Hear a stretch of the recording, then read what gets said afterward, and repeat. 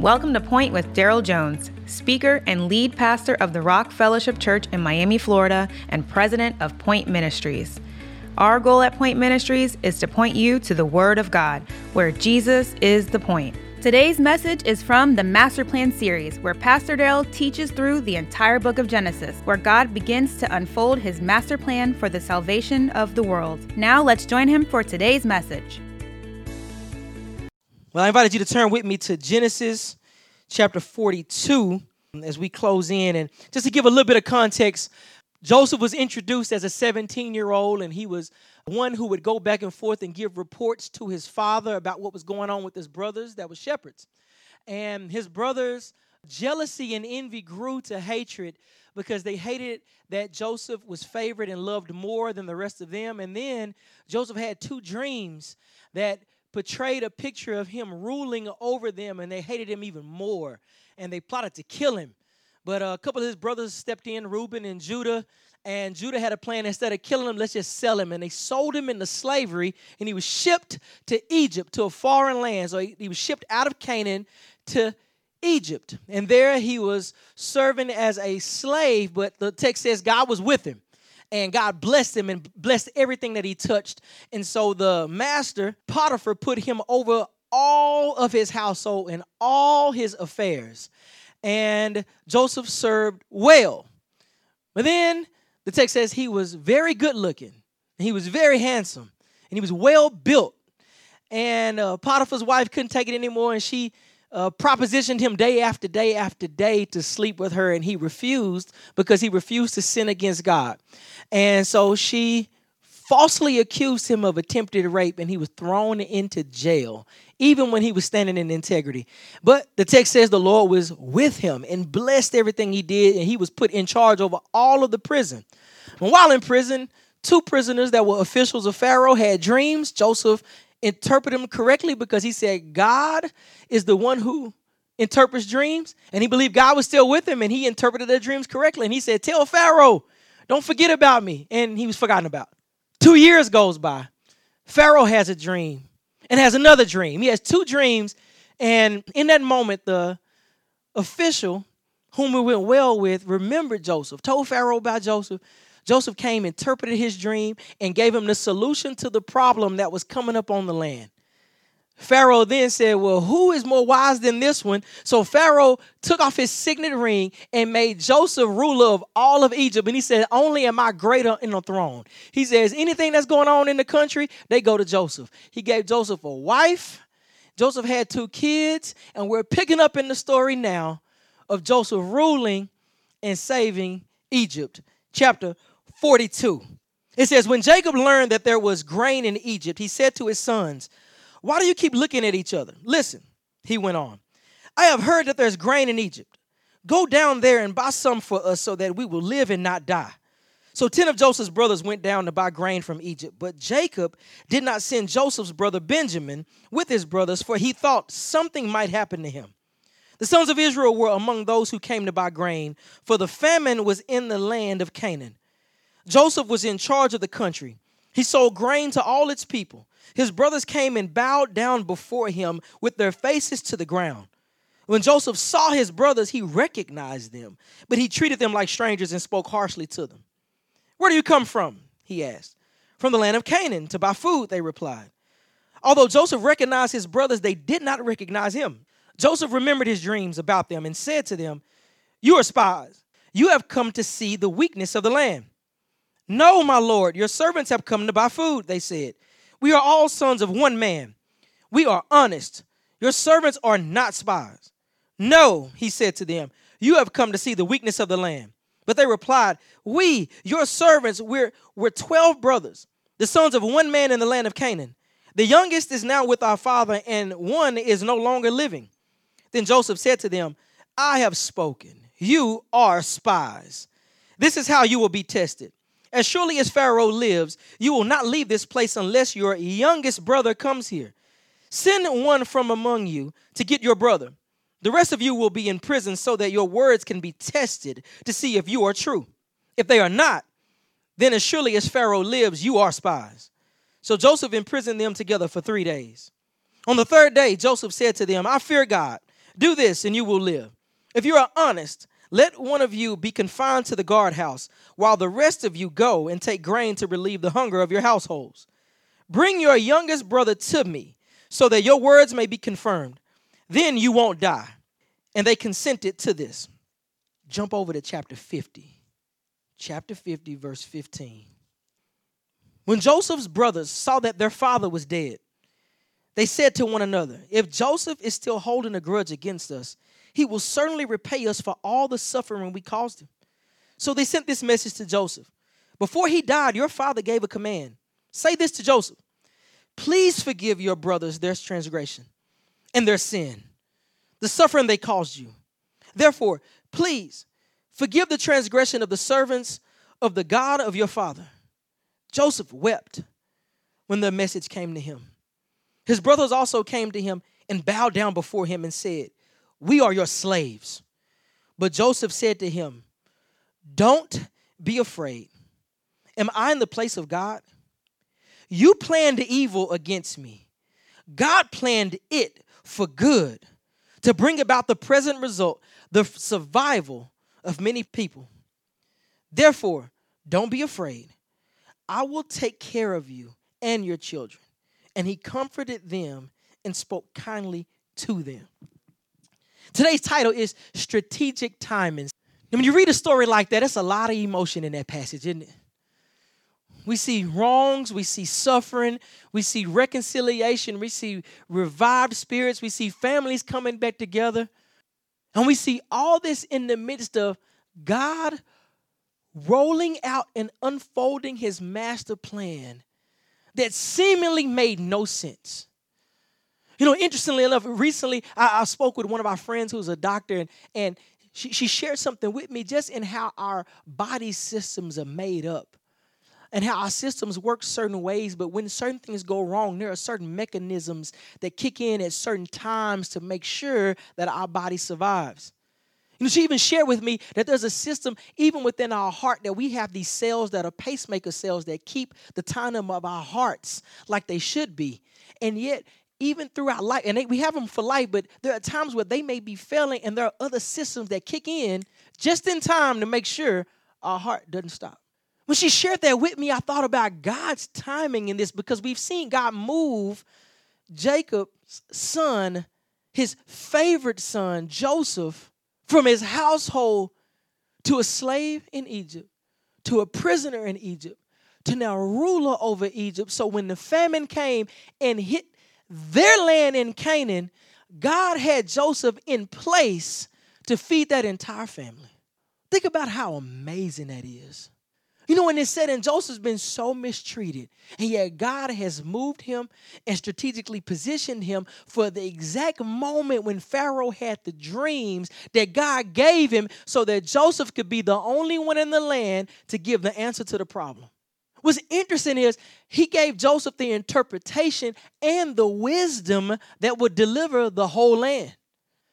You know, even as he gave him wisdom in the times of abundance, the 7 years of abundance, store away a fifth of everything, so that when the 7 years of famine come, there's enough food for everybody.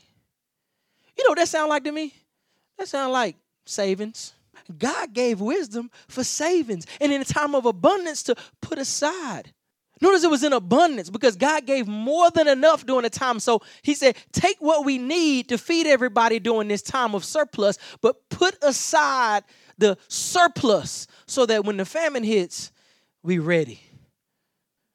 Joseph was exercising godly wisdom as the Lord put him in position to be Lord over all of Egypt. But then the problem hits Canaan. It hits those very brothers that sold him into Egypt. They can't eat, they running out, and their daddy finds out, hey, I heard there's food in Egypt. Go down there.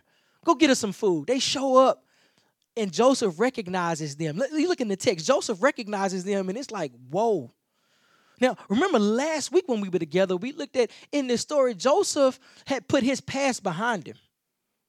You know, he named his sons strategically and specifically, praising God because of his past that God has delivered him from and overcome, and he hadn't looked back. And all of a sudden, all that pain and all that anguish has come right back in his face. And he tests them. We read this story and we find out, certain scholars, they wrestle with, why did Joseph go through all of this? Well, we may not know exactly why. We can pick up a few things in the text. One was to bring his brother back. Two was it allowed the brothers to own their transgressions. They owned their sin, they owned their wrong, and begged for forgiveness for it. Now, when you think about that, that was actually acknowledging sin, and they had a heart of repentance for what they had done. Their sin was put in their face, and they owned it. One of the first steps to repentance in our lives is that when we have done wrong, when we have transgressed against God's word, when we have sinned, when we have stepped out of line from God's word, is we got to own it, y'all.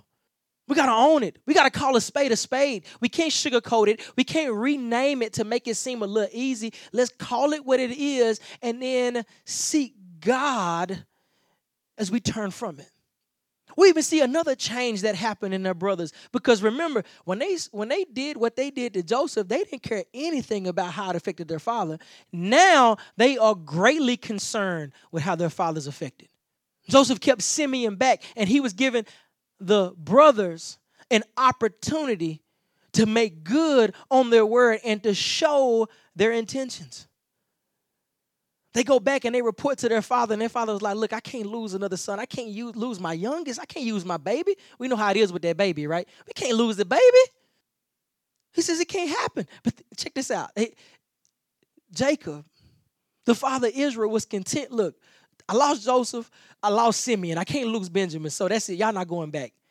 And what the text say? The famine grew severe, and they ran out of food. Now, when we go back, who was in charge of the famine? God. So that God caused it to even worse, and then they've run out of food, and where they have to go? They got to go back. They got to go back to Joseph. Once it was content, they're not going back. Jacob chalked it up as a loss. I lost 2 boys. I can't lose another one. But now God has allowed the famine to grow severe, and they've run out of food, and they got to go back and face Joseph. And they can't go back without Benjamin. And they bring Benjamin before him, and it says Joseph got overwhelmed and cried. It was so bad he had to sneak around the corner. He had to wash off his face. That's how much he was losing it. And he tested him one more time. It's kind of a trip because can you imagine? He says that the text, I'm not going to even make up imaginative things. In the text, it says that he set them down in order from oldest to youngest, and they were looking at each other like, what in the world is going on? He gave Benjamin 5 times more food. And they sitting there like, what is going on? But if you notice something throughout the text, what they're wrestling with, what Joseph wrestles with, and even the steward is, they acknowledge and they recognize God is involved in all of this. And then when it comes time to where Benjamin is going to be left and taken as a slave, and he's going to send all the rest of them over, we see Judah stepping up to the plate. And this becomes real important. And next week, you're going to see why this is so important. Judah becomes to step up to the plate more and more, and he wants to substitute himself. And Joseph breaks down, and he reveals who he is. And they're terrified. They're terrified because they think Joseph, as ruler of Egypt, he's going to bring down the house. He's going to make them pay for what they did. What they did not expect was a forgiving heart.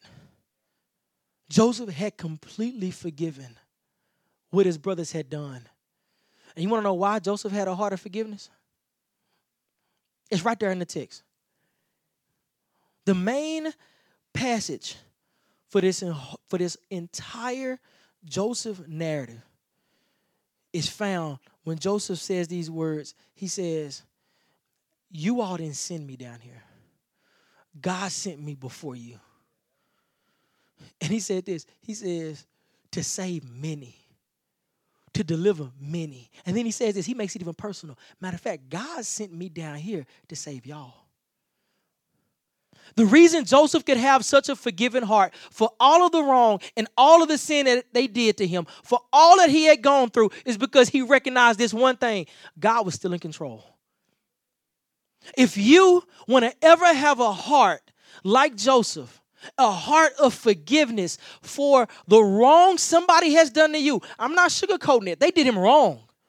They plotted to kill him. They sold him as a slave. They treated him like trash. He was treated and mistreated over and over again, forgotten about, all his suffering, and he yet could forgive everything they did because he understood one thing: God was in charge. God was in control. And then he says this, he shows them grace, and I'm going to get into this a little deeper in just a moment. He shows them grace. He says, look, don't worry about it. I'm going to take care of y'all. It goes even to one part we didn't read. When he reported to Pharaoh and them, he says, look, bring them all back. Bring them all back to Egypt. Tell them they don't even have to bring their stuff, for we're going to give them all the best Egypt has to offer. Check that out. He forgives them for what they had done, and then he rewards them with things they do not deserve. You know what we call that? You know what us preachers call that? You want to know what theologians call that? God's grace and mercy, y'all. This is one of the greatest and earliest examples of God's grace and mercy that he's going to continue to unfold throughout the rest of the scriptures, because we're just covering the first part of the Torah, because what comes next is Exodus. All according to God's plan. And he's painting a picture, because if you look at how Joseph is portrayed, there is no fault given to Joseph at all. Joseph is portrayed as an exemplary one who trusts God and is full of the Spirit of God and being used by God. And he's showing the nation of Israel contextually of all the patriarchs, the first 12 patriarchs of all the 12 tribes. He shows them as not deserving what God has promised them, and yet God, through his grace and his mercy, will keep them. That doesn't make you feel good. And let me break down what grace and mercy is, because we hear these words and sometimes it can become a little confusing. Let's start with grace. You know what grace is? In a nutshell, this is what grace is. Grace is receiving reward you do not deserve. You do not deserve it. And we've experienced that. Some of y'all, when you're in class and the teacher grades on a curve, like you took the test, you made a 50. You deserved a 50. But because the test was hard, the highest grade might have made an 80, and y'all like, good, they didn't make 100. That way I can get that curve, right? So we're going to round everything up 20 points so that 80 go up to that 100, and your little 50 go up to 70. And then you walk out of there feeling like, well, I did that thing. I passed that. No, you didn't. You flunked it. You failed, but because of some grace, you got a good grade. That's what grace is. That's what grace is. God bestowing favor, God blessing in lieu of you don't deserve it, and yet he gives it anyway. And then mercy. Mercy is not receiving the punishment you do deserve. That's mercy. It's funny, as a father, I find myself, issuing mercy sometimes, because I'm trying to teach some of the kids, to tell the truth, and they'll do something wrong and they deserve wrath. They deserve wrath, and yet I pull that old Bible language. I pull that old Joshua language. I'm like, look, give glory to God and tell the truth. That's what Joshua told Achan and Joshua. You can check that out. They be like, Daddy, so churchy. Give glory to God, tell me the truth. Matter of fact, you tell me the truth, you won't get in trouble. Just tell me, if you lie, it's going to be doubly worse. But if you tell the truth, you won't even get in trouble. And they look and they wrestle. And you see them wrestling. It's this wrestling match. Do I be honest? And then they tell me the truth, and I'm like, I give them a kiss, and I say, look, and we talk through it. That's mercy. Because what they deserved was wrath and punishment. What they got was none of it. Mercy. God displays already through Joseph to the nation, because remember, contextually, this is written so that the nation of Israel would put confidence in this covenant-making God, that he's given them that land of Canaan. You jump to the end of Deuteronomy. They're reading this because Moses is writing this so they know God has promised this. Who is that God? The God that made a covenant with you. Who is that God? The one that delivered you from Egypt. Who is that God? The one who made a covenant with Abraham. Well, who is that God? The creator of the heavens and the earth. Trust him. God's grace and mercy is seen. And Joseph issues this to the brothers that don't And you know what I love about this passage, because when you read, I skipped over some stuff. When you read through this, it's a lot of fun. It's a lot of excitement. It's a lot of joy. When Jacob shows up, can you imagine? Jacob shows up. He ain't seen him. Let's get a little more exact. Okay, so when you look in the text, Joseph had his sons before the famine hit. The abundance was 7 years. You know, when you read in the text and some of the parts I skipped, it was another 2 years that had gone by before they came. So Joseph was at least 39 or 40 years old when his daddy saw him. Think about that. Probably 40, 41, depending on the thing. So he hadn't seen him since. All he knew is when my son was 17 years old, he died. And then he walks up on him as a 40-year-old approximately, ruling over Egypt, a Hebrew. All according to God's plan. But what I love about this text is the brothers, like, really the story is not so much for us to think we Joseph. You know, Joseph is actually portraying a type of Jesus. We're actually more like the brothers, okay? You know, we got to put ourselves in the place of the brothers. Because at the end, their father Jacob dies. And they're like, Joseph gone. Like maybe Joseph. They even misunderstood grace and mercy. I read it because I'm like, we the same way.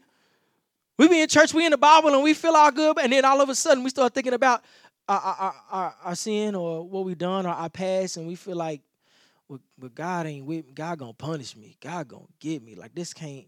I gotta. And we start thinking we gotta do certain things to earn merit or favor, and we misunderstand God's grace and mercy. And they extremely forgot, because they were like, matter of fact, they concocted a lie. They're like, look, he gonna get us. Daddy died, so let's make up a story. Let's say Daddy left a message for him. Daddy said, "Hey, if I die, forgive your brothers. Don't get them. Don't make them pay for what they did." And what's interesting is they call what they did sin, and the suffering they caused. And Joseph said, "Come here, man." Joseph hugged him, was like, "Look, man, y'all meant it for evil, but God planned it for good." That's an encouraging thing when you think about this, because many of the plans of man, when I say man, I'm talking about humanity, can be evil. And we call it evil. But there's one who's still in control. And while they may have planned it for evil, God's planned it for good. So when you think about this, all behind the scenes is this another word we use about God's providence. You know, him working in human affairs. And if I told you I knew exactly how this works, I'd be lying to your face. Because so much of this don't make sense. But it makes enough sense for me to know he got it. He knows what he's doing. And I can trust him with everything I have. Because while people may mean it for evil, God behind the scenes, because I belong to him, means it for good. And he's taking me on a path, and he's using me on a purpose so that he may show himself faithful and he receive all the glory. He's working it out. You know, when you think about insurance, we think about like, oh, man, I can't afford it. Oh, man, the cost. You may think, you know, we may have these negative things. The whole issue, you know what insurance is really tailored to give you? Peace of mind. Peace of mind.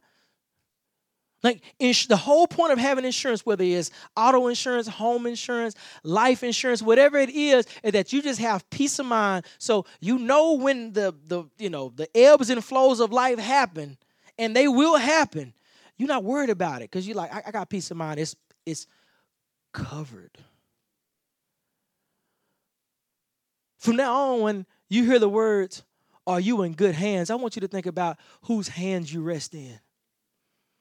The old children's songs, he's got the whole world in his hands. He's got the whole world in his hands. He's got the whole world in his hands.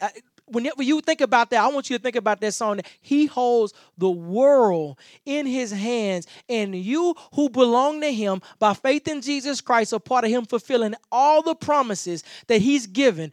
All the covenant promises are found as fulfilled in Jesus Christ, and you are in good hands. And what that gives you is you got peace of mind, y'all. So that when others mean it for evil, you know God means it for good. When it cause you sorrow and pain, you're able to have a forgiving heart because you know God is in control. And when God is in control, if God be for me, who can be against me? If I'm in his hands, and you know what Jesus said too that I love? He says, no one can snatch you out of my Father's hand. No one can snatch you out of my hands. You in good hands. He's strategic in his movements, his positioning, and his timing. Rest in that peace. Amen. Thank you for listening to Point with Daryl Jones. This was just one part from the series Master Plan, where God begins to unfold his master plan for the salvation of the world. If this ministry has blessed you and you would like to partner with Point Ministries, please visit daryljones.org. That's DARYL Jones.org. Your financial generosity keeps us on the air, and we are grateful for your faithfulness. Also, if you would like to hear more from the Master Plan series, please visit daryljones.org/masterplan. And remember, keep making Jesus the point.